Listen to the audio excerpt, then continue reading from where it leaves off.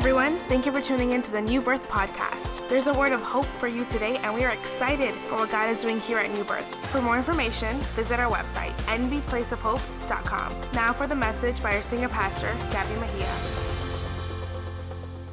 Today we're going to talk about, our final sermon is entitled The Game Changer. And I think that this is important for us to wrap it up this way because of where God wants to take us as a church. And I believe that, and I say us as a church, I'm not referring to New Birth, I'm referring to the body of Christ. Where God wants to take us as a church, He has to be able to entrust us with what He's going to give us. And as He entrusts us with what He's going to give us, we have to make sure that our hearts are right and ready to embrace what God has for us. And that's important. And so I'm going to be talking about the game changer. Game changer. And the reason why we picked this title is because in sports, and again, if you've been here long enough, if this is your first time here, I just want you to know that I love the New York Yankees. I love the New York Yankees a lot. Born and raised in New York. I love the Yankees, which, by the way, next Sunday, Mariano Rivera will be here. Let me just say this. Next Sunday, our service starts at 10:30. At 10:30 in the morning, not at 11:15. At 10:30 in the morning. We're going to have one service. And is at what time? All right, church, I don't want you to come at 11. Don't come at 11:15. At 10:30. Okay? Pastor Mariano Rivera of New York, greatest closer in the history of Major League Baseball, will be with us, and he's going to be sharing by means of his testimony the word of the Lord. Is going to challenge us, is going to bless us, and so I want everyone in this room, to bring somebody to church next Sunday.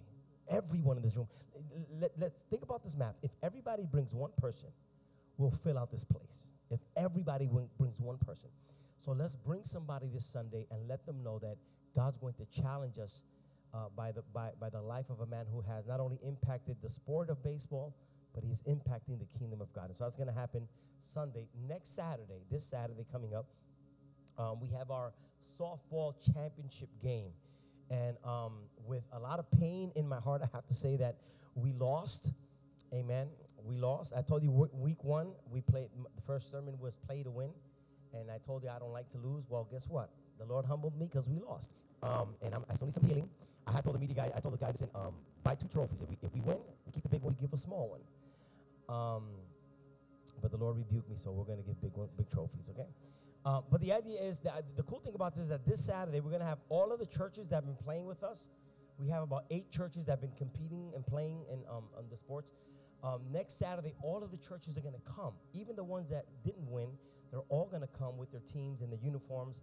And Mariano's going to come and he's going to do the first pitch before we start the game. And then at the end, he's going to present the trophy. It would be nice if everyone in this place that doesn't work and is available to make it to Den John Park. That's right behind Rainbow Park in Kissimmee, next to Valencia. If you could make it at 11 o'clock, we're going to have our game at that time. It would be phenomenal for you to come and just be part of that experience. Take pictures with him or whatever the case may be with the team, and just be part of a family experience. That's going to be great. So that's Saturday. Sunday, 10:30, everybody has to be here together to celebrate what God is doing and close up the summer at New Birth to the glory of God. So having said that, I'm going to be talking about the game changer today, and I want to start off by saying that there is a difference between, listen to this, star spirit, all-star spirit, and all-star attitude. There's a big difference. What makes a player an all-star? Because everybody that joins any sport, whether it's Major League, whether it's baseball, whether it's basketball, whether it's football, everybody starts as a player. But something happens once a player is recruited, which by the way, my brother Sammy's here, who is an all-star player in Europe. Amen. Some of y'all don't know this, but in 2007, God graced the Mejias, and my brother was drafted to the Pistons of Detroit in NBA in 2007. Then he's been traveling and playing in Europe for the past 10 years, I would say, France, Dominican Republic, Russia, Italy, all over the place. And now he's been in Turkey for a while. He's going to be retiring soon. Amen, after a long legacy. And so I saw my brother play when my brother was a whippersnapper in the Bronx. And I remember when I was in a basketball team, believe it or not, I was in a basketball team.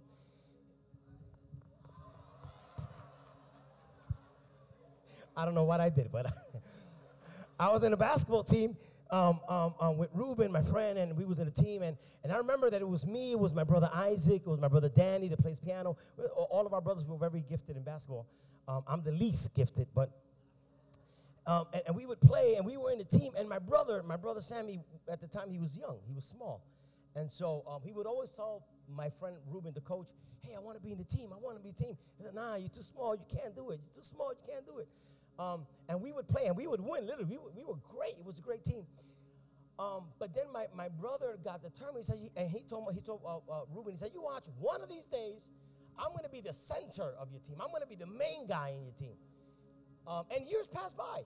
A couple of years passed by, and lo and behold, a few years later, my brother became the center player of the team. And as he went in, they said, "Well, we got to get rid of somebody." They got rid of me. I don't know.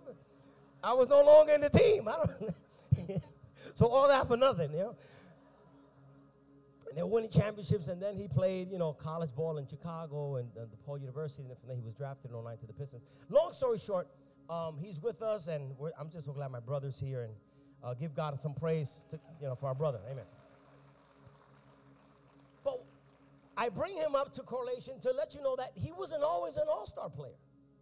When you look at Mariano Rivera, the greatest closer in baseball, the greatest, he wasn't always the greatest.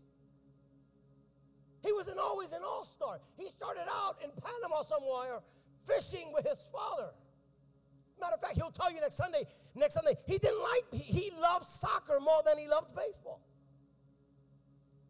But there was an all-star in him. Now, how do you evolve from being a player to becoming an all-star? Somebody say consistency.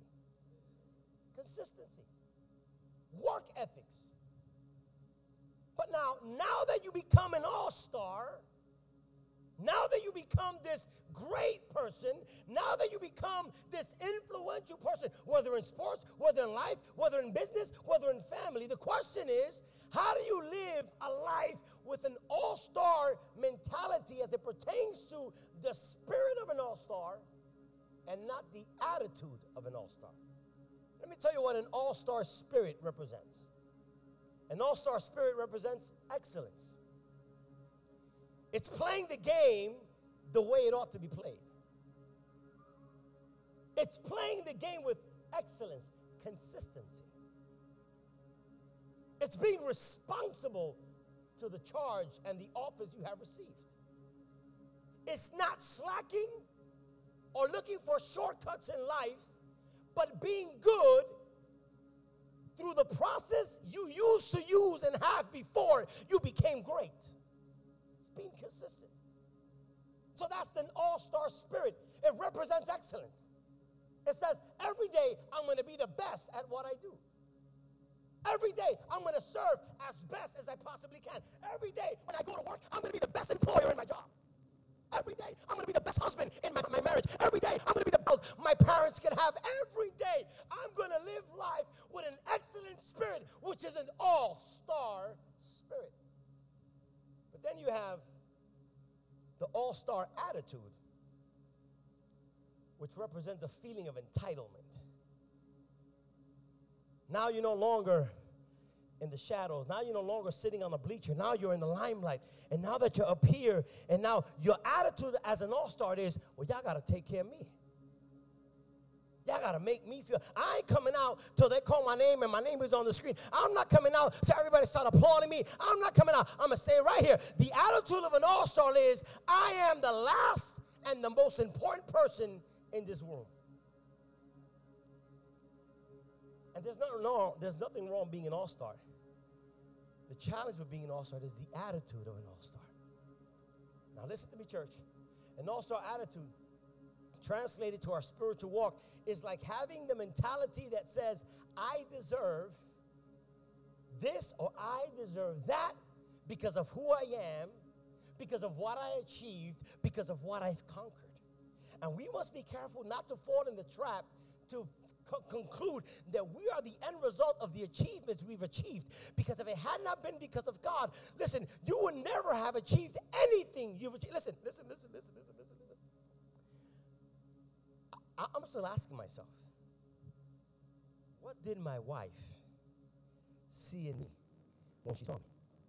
You know what you're saying? What did you see in the dust? I've been telling my wife, what did you see? Listen, when I met my wife, I did not look as good as I look today. And you know why I know I look good? Because my wife makes me look good. Baby, where's the home run today, baby? We'll put some Luther Vandross tonight, baby. We're going to have church in Jesus' name. Now listen what I'm saying. I don't know why I said that, but anyway. Listen. Okay, I got it. Okay. Now listen. When she saw me, she saw I'm like, man, what did she see in me? Because I remember when I first met Petri, my gosh, she was amazing, and she's still amazing. But I wasn't up there, I didn't have, the nicest fashionable sneakers and stuff. I was trying to impress with suits and shirts because that's all I had. And I remember that when my wife saw me, my wife was able to see some things in me that other people didn't see in me. And I'm glad she didn't go out with me because of everything I had or because of everything I didn't have. Because had she picked me based on the premise of what I didn't have, we wouldn't have been together because I had nothing. But she chose me because despite my limitations, she saw potential. Despite the things I didn't have, she saw through the eyes of love and through the eyes of faith. And so today when I stand here and I'm like, man, look what the Lord has done. And you hardly see my wife on the pulpit because I'm always here more than she is. But let me tell you, if I am up here today, it's because she was sustaining me when none of y'all saw me and none of y'all knew me. And so that's why when now you look at Pastor Gabby. Pastor Gabby is nothing without the grace of God and without a woman who believed in me when nobody else did.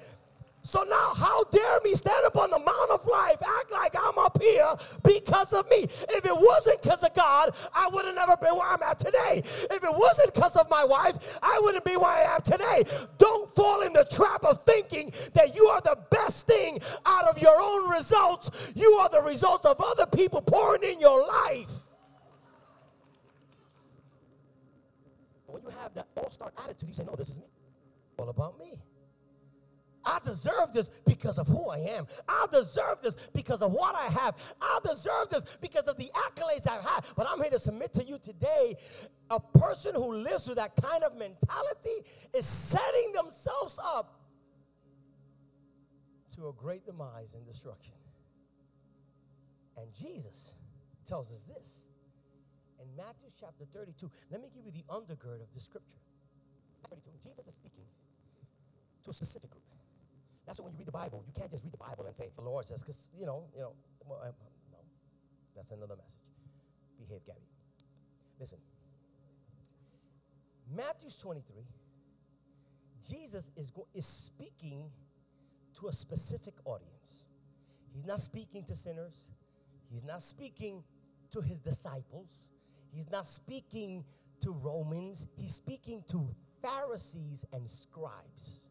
And that's important for you to understand that. Now, let's read what Jesus is going to tell to the Pharisees and the scribes. He says in Matthew 23:12, he says, for whoever exalts himself will be humbled, and whomever humbles himself will be exalted. Now, why did Jesus say that to the Pharisees and scribes? Well, let me tell you who were the Pharisees and who were the scribes. The Pharisees and the scribes in the times of Christ were more famous, more influential, more powerful than Jesus. More powerful. When Jesus is quoting that scripture, Jesus' popularity, Jesus' influence, and Jesus' power, ministerially speaking, was not as great as these guys. Now, when you go to Jerusalem, in the times of Christ, when you go to Jerusalem, there were invisible circumferences around the temple. Now, if you were a Pharisee or a scribe, because the greatest thing in Jerusalem, in Israel, was the temple that was built, right? So, only Pharisees and scribes were allowed to live in the immediate circumference of the temple of God. So if I'm walking in Israel and I'm looking at the temple and I see a house across the street from the temple, I don't need to see a sign that says this home belongs to a Pharisee or a scribe, because everybody that lived across the street in the circumference of the temple was either a Pharisee or a scribe. So it was a position of elitism. It was a position of prestige. Then outside of that first circumference, then you had the Pharisees, you had the Pharisees, you had the scribes, then you had the Sadducees. They lived a little bit more outside of the circumference. So Israel, in the times of Christ, religiously speaking, was classified by people groups. So if you were in the temple, you were serving in the temple, then you had the scribes and you had the Pharisees. Outside of that circle, you had the Sadducees. And then outside of that circle, you had the Jewish population, the citizens of Israel. And then outside of the city walls, you had this group called the Hessenians. And that's where John the Baptist come from. That's where he was out in the wilderness. So depending on your influential status, if you was an all-star, you was living in Israel, in the perimeter of the temple. If you were a heathen, a regular person, you was living next to the city walls. So Jesus is telling these guys who were the most influential, the most affluent, the most important people in the city, he tells them this scripture. He says, whomever exalts himself shall be humbled, but whoever humbles himself shall be exalted, as if to say, do not allow pride to enter in your heart because you're living next to the temple. Because the only reason why you're famous is because there's the temple, and I am the God of the temple. You cannot fall into the trap to think that you're an all-star player in Israel because of you, Papa, because had there been no temple, had there been no God, had there been no presence, you would have been nobody. But understand that the reason why you are where you are is because I am who I am as a result of who you are. So he says, don't get it twisted. Y'all think y'all great and y'all think y'all awesome, but I come from heaven to tell you, if you humble yourself, God will exalt you. But if you exalt yourself, God will humble you. And so that verse comes out of this. And Jesus is correcting them in verses 5 through 7 in the same chapter. He tells them, talking about the Pharisees and the scribes, he says, everything they do, Pharisees, scribes, everything they do is done for people to see. They make their phylacteries wide and the tassels on their garments long, because they used to dress with these big robes so that everybody could see, peacocks, He says, Jesus is telling the audience about the scribes and the Pharisee, where everybody's like, I want to be a Pharisee, I want to be a scribe. Jesus said, no, before you say you want to be like that all-star attitude, let me talk about that attitude. Everything they do is for the people to see. They make their phylacteries wide and the tassels on their garments long. They love the place of honor at banquets and the most important seats in the synagogues. They love to be greeted with respect in the marketplaces and to be called rabbis by others. And he says, these kinds of people, if they don't get it right, they're going to be humbled, because God only exalts the humble. Now, why am I bringing this to correlation? I'm bringing this to correlation to let you know that as God continues to do great things in your life, in your family, and in this church, we got to be mindful to always give God all of the glory.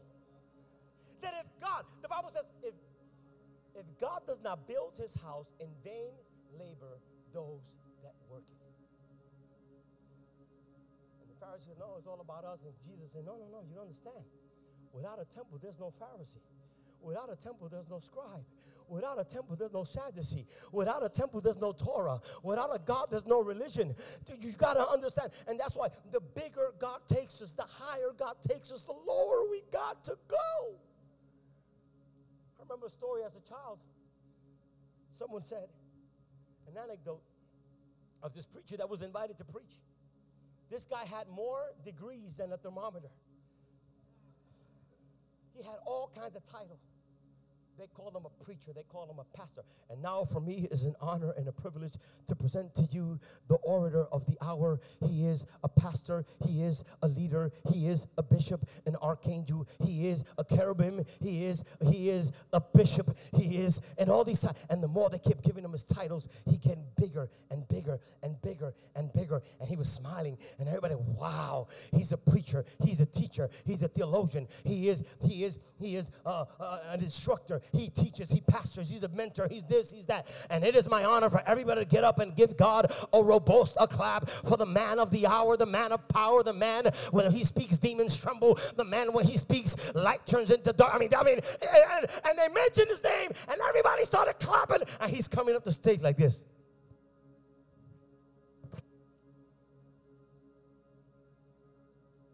He gets on the stage. You know how they do.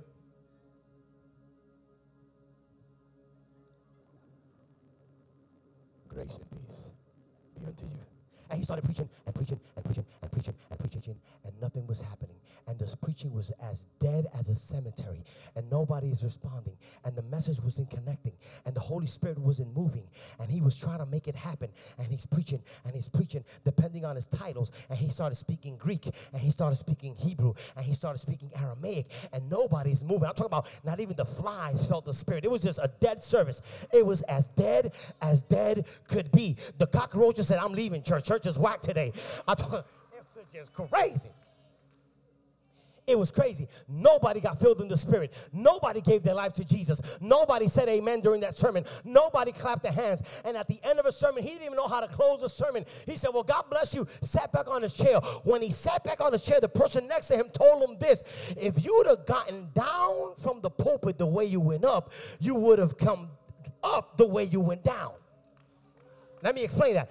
What he told him was, if you would have gone, because he came in like a peacock and he ended up being humbled. The guy told him, if you would have come to the pulpit humble, you would have left like a peacock. But you thought that your success was dependent on your gift, on your titles, on your degree, and your position. And let me tell you, the God I serve, he does not share his glory with no one. That's why when God used you here singing, give him the glory. When God used you as an usher, give him the glory. When God used you as a preacher, give him the glory, because when praises go up, blessings comes down. Gotta give him the glory. If you don't give him the glory, you will hinder your victory. You will hinder your victory, because it becomes difficult to win when pride and arrogance takes over your heart. Arrogance blinds a person, and it makes them feel that he is more important, more better than other people. When my firstborn was born, my daughter, and then my son, and then my other son, when they were born, they started walking on all fours, right? Hands and knees. That's how they started walking, crawling. We call that crawling. When you mature and when you go through training, then you end up walking on all twos. There's a guy in the Bible by the name, isn't he? There was a king in the Bible, Nebuchadnezzar, who God allowed him to achieve mighty exploits during his leadership. He built cities, fortified walls. He built structures. He built a fortress. And after he had built it all, the Bible says that he stood in front of his palace and he looked at the greatness of what he built, and he said, look at the great city that I have built. You know what happened to this guy? His nails started growing like an animal, a beast. Hair started growing from his back. he started now walking in his hands and his feet. And he was eating grass like a wild animal. He started out on 2 and ended up in 4. My children started out in 4 and ended up in 2. There's always room in the kingdom for those of us to understand that God wants to take us from this position to this position. But once you get to this position, you cannot let pride go in your heart. Because if you let go pride go back in your heart, God will take you from this position back to this one. So this is why in everything you do, and everything you say, and everywhere you go, you always got to be mindful that there cannot be room for pride, for arrogance, and self-centeredness. But in all that we do, we must give God the glory. Not, it will hinder your walk. It's crazy that the center letter in the word pride is I. It's all about me. You want me to go? What am I going to do? Nothing. I ain't going. We got to get rid of the I of pride. Because that, for some and many people, your pride is the reason why you're not going where God wants you to go. There are people that have gifts. They have gifts. I remember this one chick. The girl could sing. She gonna sing. She sang. She sang. But pride never led to the next level. We got to be careful. And falling in the trap of assuming and concluding that I am the central focal point of my success. There's this person, this divine being by the name of Lucifer. Lucifer, which by the way, Lucifer means angel of light. That's what Lucifer means, angel of light. Lucifer, when you read the book of Ezekiel and the book of Isaiah, Lucifer forgot this important reality. He forgot that his existence depended on the God that created him. Now, why did God call him Lucifer? Why angel of light? Well, when you read his divine composition, the Bible says that in him, in Lucifer, he had different types of stones. The chrysolite, the diamond, the onyx. He had the topaz. All of the beautiful stones were in him. Okay? Now, diamonds and jewels shine as a result of the sun. If there is no light, you cannot appreciate the value of a diamond. Right? So whenever you go by, listen, engaged and want to get married, he said he love you. Whenever he take you to go get a ring, I don't know if you notice, there's always light on the little desk thing. Whenever he takes and try to put it off the light, no, put it on the light. Come on, I want to see. Because if the diamond, this is what happens. When you go to jewelry store, there's a lot of light on the table of display because they want you to appreciate the value and the worth of the diamond. But the only way to see that is if there is enough light to hit the stones. Because as you're looking at the diamond, you can tell if it's cubic zirconia. And honey, some of y'all got some cubics and y'all don't even know about it, but put it in the light. I'm telling you, if it's a cubic zirconia and you put it in the light, it's going to look like cloudy. It's going to look like weird. But the more pure the diamond, the more bright, and you can actually see the colors of the rainbow. And that's another message, but I'm not going to color the rainbow. And so the more light it hits on the stone, the more you can appreciate the value of the stone. That makes sense. So when God made Lucifer, he made him, in him was all of these diamonds and all of these gemstones. But you couldn't appreciate Lucifer outside of God. So that's why when God made him, he made him the closest in proximity to God, so that whenever the angels and the seraphims and the cherubims and the archangels and the four living creatures in heaven, because nobody in heaven, nobody could see God face to face and stay alive to tell about it. Nobody can take a selfie with God. The phone would decompose, the Instagram would explode. You can't see God. So what God did, he said, I'm going to make a creature named Lucifer, and my glory that no one can see, I'm going to put myself behind Lucifer, so that as the glory of my power reflects on the stones of Lucifer, when the angels look at Lucifer, they got to give God glory, because now they can see the glory of God. So Lucifer's effectivity was dependent on God's grace and God's purpose upon his life. Let me tell you, you are not the end result of who you are because of who you are. If God shuts the light of influence, you can even help yourself catch your next breath. So what happens? Lucifer is right here. He's like, every time I'm going like this, because theologians say that Lucifer was the worshiper in heaven, the worship leader in heaven.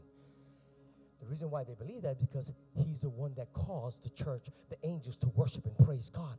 Because as the glory would shine on the stones, you no longer can see Lucifer. Because now all you saw is the reflection of God. Lucifer was only there as a mirror. You couldn't see Lucifer. But Lucifer got twisted. He said, wait a minute. Every time I move, the angels are going, hallelujah. Every time I do this, the seraphims are worshiping. Every time I move my hands and the shine comes out of my underarm pit, everybody's clapping and shouting and carrying along. So I must be as important as God. And then he said in Isaiah, he said, I will arise and I will put my throne, which he didn't have, I will put my throne besides to the Almighty God, so that I can be like him. And God, you know what God did? He changed his name from Lucifer, that means angel of light, to Prince of Darkness. He took out the stones, and no more could he radiate image. And no more could he radiate grace, because what God is telling us through Lucifer's life, Lucifer's existence, is that he does not want us to fall in the trap of believing and concluding that we are the end result of who we are. That's why when he made Lucifer, he made him out of jewels and stones and onyx and topaz and chrysolite. But then when he decided to make us, he went into the dirtiest, the dirt and the mud. And out of the mud and the dirt, he made us out of the dust of the clay. And no more did he put a stone in us. Now he puts his spirit in us. And now we got the Spirit of God. And with the Spirit of God, he is leading us towards humility. Because if you're humble, God will exalt you. But if you're exalting yourself, get ready, because humility is around the block. Let me tell you, church, New York Yankees were winning championships. Let me tell you, they were winning championships until they had a dream team.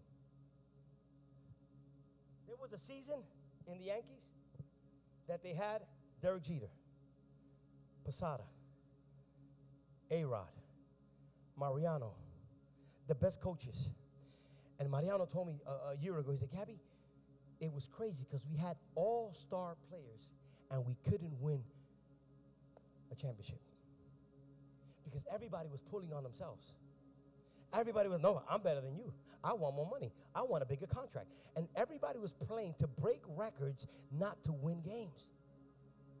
And he said, Gabby, the worst, he told me, the worst times that I played with the Yankees was when we had all of these all-stars and we couldn't win a championship.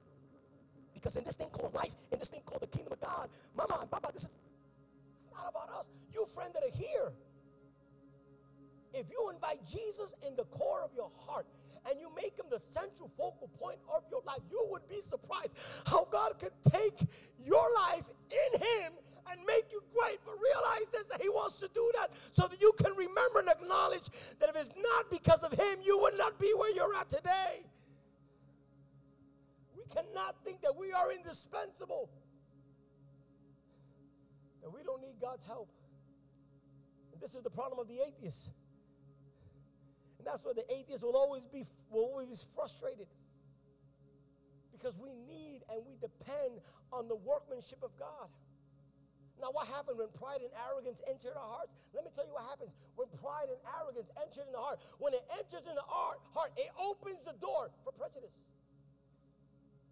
It opens the door for finger pointing. You cannot be humble and finger point. Only the pride and the arrogant finger points. It opens the door for the rejection of God and His Word. And as a matter of fact, it's a very dangerous zone to be in. That's why the Bible repeatedly tells us to guard ourselves from arrogance and guard ourselves from pride. Proverbs 16:18 tells us, pride goes before destruction, a haughty spirit before a fall. And Paul tells us in Romans chapter 12, verse 3 and on, he says, for by this grace given to me, I say to every one of you. Look what he says. Do not think of yourself more highly than you ought, but rather think of yourself with sober judgment. That's humility. In accordance with the measure of faith that God has given you. He says, do not think of yourself more highly. How can I not think myself more highly as I'm being great in God? That first verse. For by the grace, who I am, it's not because of Gabby, it's because of His grace. Grace is unmerited favor. Grace means I don't deserve it. I don't know why He gave it to me, but because He gave it to me, I'm going to live the rest of my life thankful, appreciative, and living a life of worship because I understand that who, what, where I am. It's not because of Gabby. It's not because of Maria. It's not because of John. It's not because of Peter. It's because of His grace. While we were yet, Jesus died for us. And now when I can understand that it is by grace, I have no problem thinking better than what I ought to because I'm always on the check knowing that if it had not been for the Lord. Apply this in your marriage. See what happens. See your wife as a gift of grace and not a demon from hell. See what happens. See your husband as a gift of God and not a money-making machine to pay your bills and your nails and your mascara. See everything and everyone God has placed around you like that. God gave me this marriage by grace. I don't deserve it. God gave me this job by grace. There were people more qualified than I were, but some kind of way God made a way. God gave me this car by grace. It might not be a BMW, it might be a Pinto, but I'm going to Pinto myself to work. I might not have the best car, but what I have, when you live life by grace, you live life in victory with a spirit of an all-star in everything you do in life. This is why this thing, the heart, is a game changer. Because you could be great and change the game because of your attitude. You could be a great person in anything. I mean, family, business, work, sports. You could be great at anything. And starting out when nobody knew you and starting out in the side tracks of community and you come now to the mound of life and you're this great person. And if you let the attitude of an all-star distort your mind, it can change your game. And you can be doing the same thing and not win. You can be swinging the way you swung before, but if it's all about me, you won't win. Because he who searches the heart knows what the mind of the Spirit is. That's what Romans tells us in chapter 8. Listen, God knows the heart. And since God don't share His glory with nobody, this is why it's important for us to stay humble. To be humble, church. When you acknowledge the area that you're lacking in, and you open yourself to become better, that's not a weakness, that's a strength. Some of us know I don't need a body. Imagine Mariano, I don't need a pitching coach. I got this. I've been throwing coconuts and Panama for 7 years. I got this. No, when he came to the Yankees, he had a pitching coach who never pitched a game of baseball in the Yankees, but was looking at his pitching style from a different perspective. Okay, he's not moving right. He's not throwing well. And he said, Mariano, listen, you're pitching well, but here's what you got to do. Move your leg a little bit more to the left. Stop leaning a lot on your, and he would coach Mariano. Imagine Mariano said, bro, dude, shut up, man. You ain't pitching. I'm the one who's striking out. in life, you have to give room for God and the Holy Spirit to work in you. You can, I'm anointed, man. God uses me. I don't need to pray no more. I don't need to read the Bible no more. I made it. No. The Holy Spirit and the Word of God is your training coach to help you. But let me ask a question. When was the last time you read your Bible? When was the last time you heard your coach speak to you in your ear in prayer? When was the last time you took time to sit in the coach, in the God? What areas do I need to work on? But you're just so into yourself, and you know how to do this yourself, and you're like the Pharisees. You got the clothing on, you got the mannerisms on, you know how to do it. You're living in the temple. Everybody knows you go to church. You got a leader's tag, and God is saying, no, but it's more than that, because you can fall into the trap of doing the mechanics of church, then miss out the God of the church. He says, no, let the Holy Spirit train you. Let the Holy Spirit do it. That's the job of a coach, to bring awareness, to bring light in the dark areas of the game of a player. So church, let us allow the Word of God and the Holy Spirit to coach us so that we can experience a game-changing reality in our lives. In your marriage, allow the Holy Spirit in there. In your finances, you get paid Friday at 5 o'clock. You're broke that same Friday at 7:30. 6:30. That's Central Time Zone. You're broke. Let God in your finances. You cannot have one friend for 6 months. Let the Holy Spirit work in your relationships. Let him in. Let him work. Let him work. Let him coach you. He's not out. Listen, a coach will never tell you. A coach is always going to push you to be better. He's always going to push you to be better. I remember, I'm almost done. I remember I wanted to play football. Don't ask me why. I wanted to play football. I joined a football team in New York. And,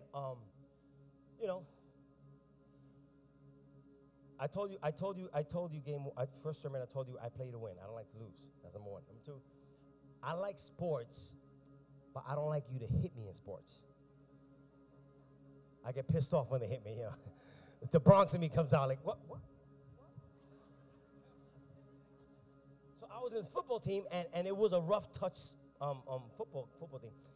And I remember I was playing, and my coach, Ruben, he gave me this position. This was my position. My position was a decoy. That sounds great, right? That's the stupidest position ever. My job, this was my job.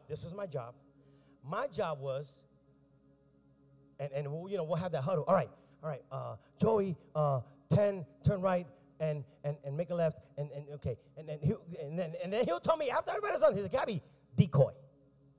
Decoy meant I'm going to make believe like I'm going to get a pass. So I'm going to run as if they're going to catch it. And I have to make believe like I'm going to catch it. But I already know that he's not going to throw it to me.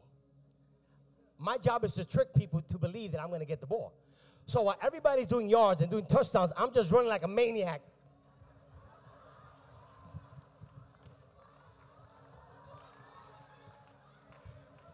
And everybody's winning. Everybody got stats. Everybody got and what I got? I got a hamstring.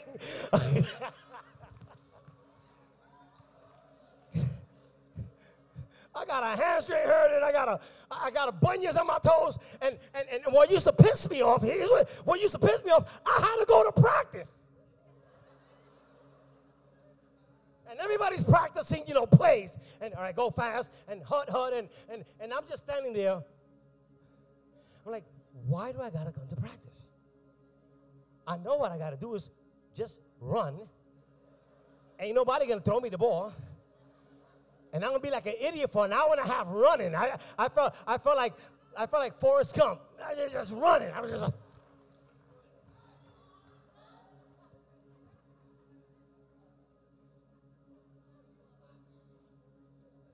Sometimes we feel that way with God. I'm running and I'm serving and I'm doing and I don't see results. Why do this? Come to meetings and come to an organ, to a planning thing, and come to this and come to that. And at the end of the day, I never get to sing.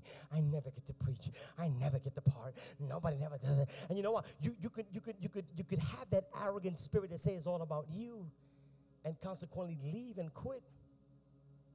Or say, you know what? This is bigger than that. Because when they get a touchdown, I get a touchdown. Because when they score, I score. And if my job is to run, I'm going to be the best forest runner in there. I'm going to run the good race. God never told me to get a trophy in this journey. God told me to run the good race. So I'm just going to run the race. I'm going to run it. But we got to let ourselves be coached. We got to let ourselves be trained. And so here I am doing all of these workouts and all of these exercises for something I was never going to do. But let me tell you how this applies to the kingdom. Sometimes God allows you to do certain things that at the moment that you're doing it, it doesn't make any sense because it doesn't align itself with what you want to do. But if you're consistent and obedient and allow the Holy Spirit to train you. Imagine David at the age of 9 throwing a rock on a slingshot and knocking down coconuts. Just knocking coconuts down. You know, when we read and David took a slingshot and hit the giant with a stone in the head and killed him, we think the Holy Spirit was in the rock. The Holy Spirit was not in no rock. The Holy Spirit was in his work ethic. It was him practicing when nobody was watching, hitting coconuts. It was his determination to be good at when nobody was watching. If you have no work ethic and you have no practice and experience in anything, God cannot put you in a mound for anything when you have nothing for it. So God says, let the Holy Spirit coach you. Let him coach you. Allow us. Allow the Word of God and the Spirit of God to coach us. I'm done. Proverbs 29:22 says, a man's pride will bring him low. A man's pride will bring him low, but a man's of humble spirits gains honor. It also tells us in Proverbs 22:4, it says, humility and the fear of the Lord bring wealth, honor, and life. So what's the key for a game-changing experience in your life on a positive note? Integrity. Integrity is the key. Because integrity is connected to self-control or self-discipline. It's to be complete. It's to be the same person you are during a practice and on the mound and in your job and at the church and wherever you go.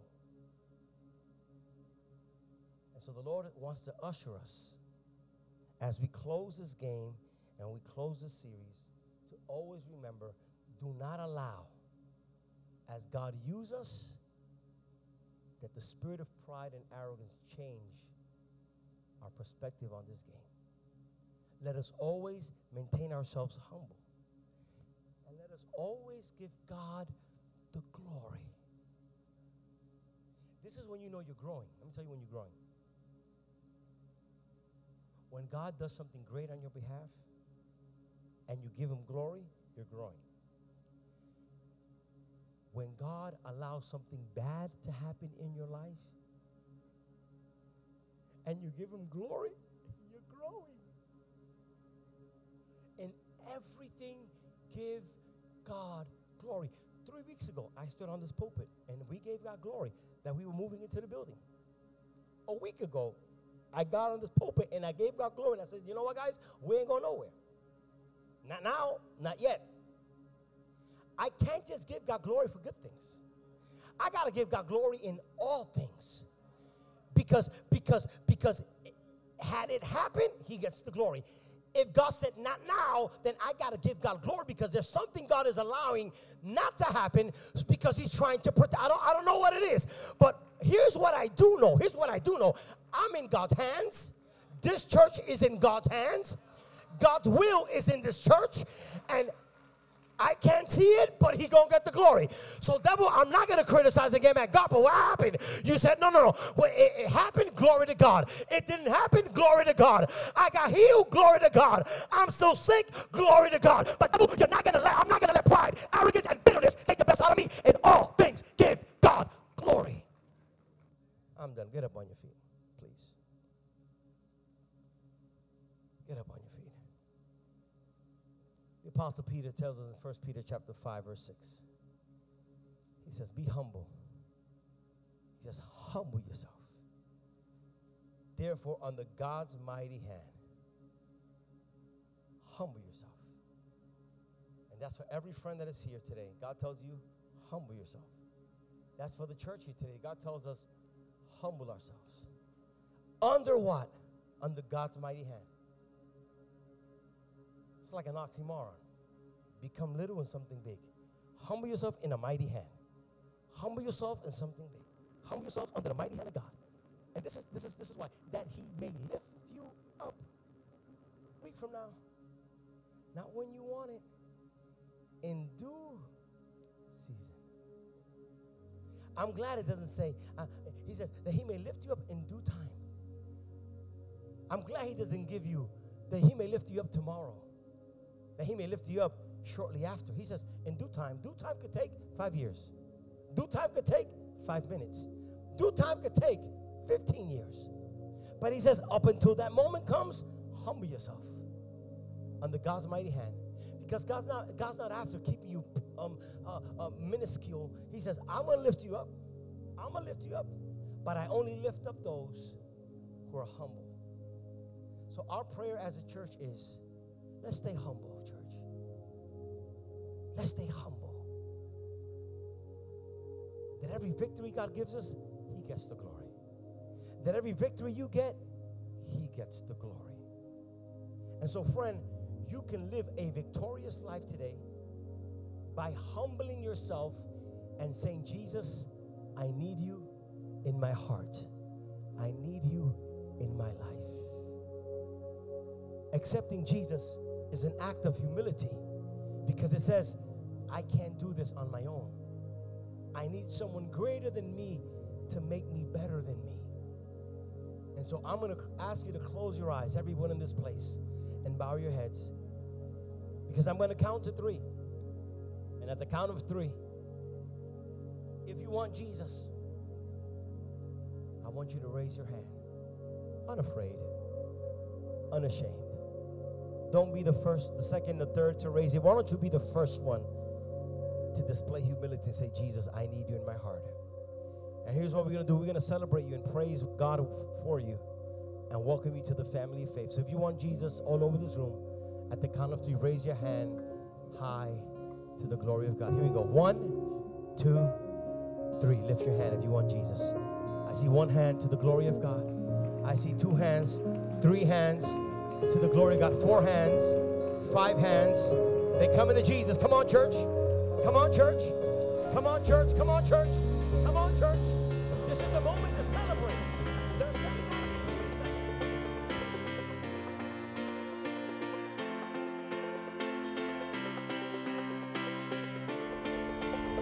We hope this message has inspired you. As a place of hope, our church is committed to reach our community. If you'd like more information about New Birth, visit our website at nbplaceofhope.com.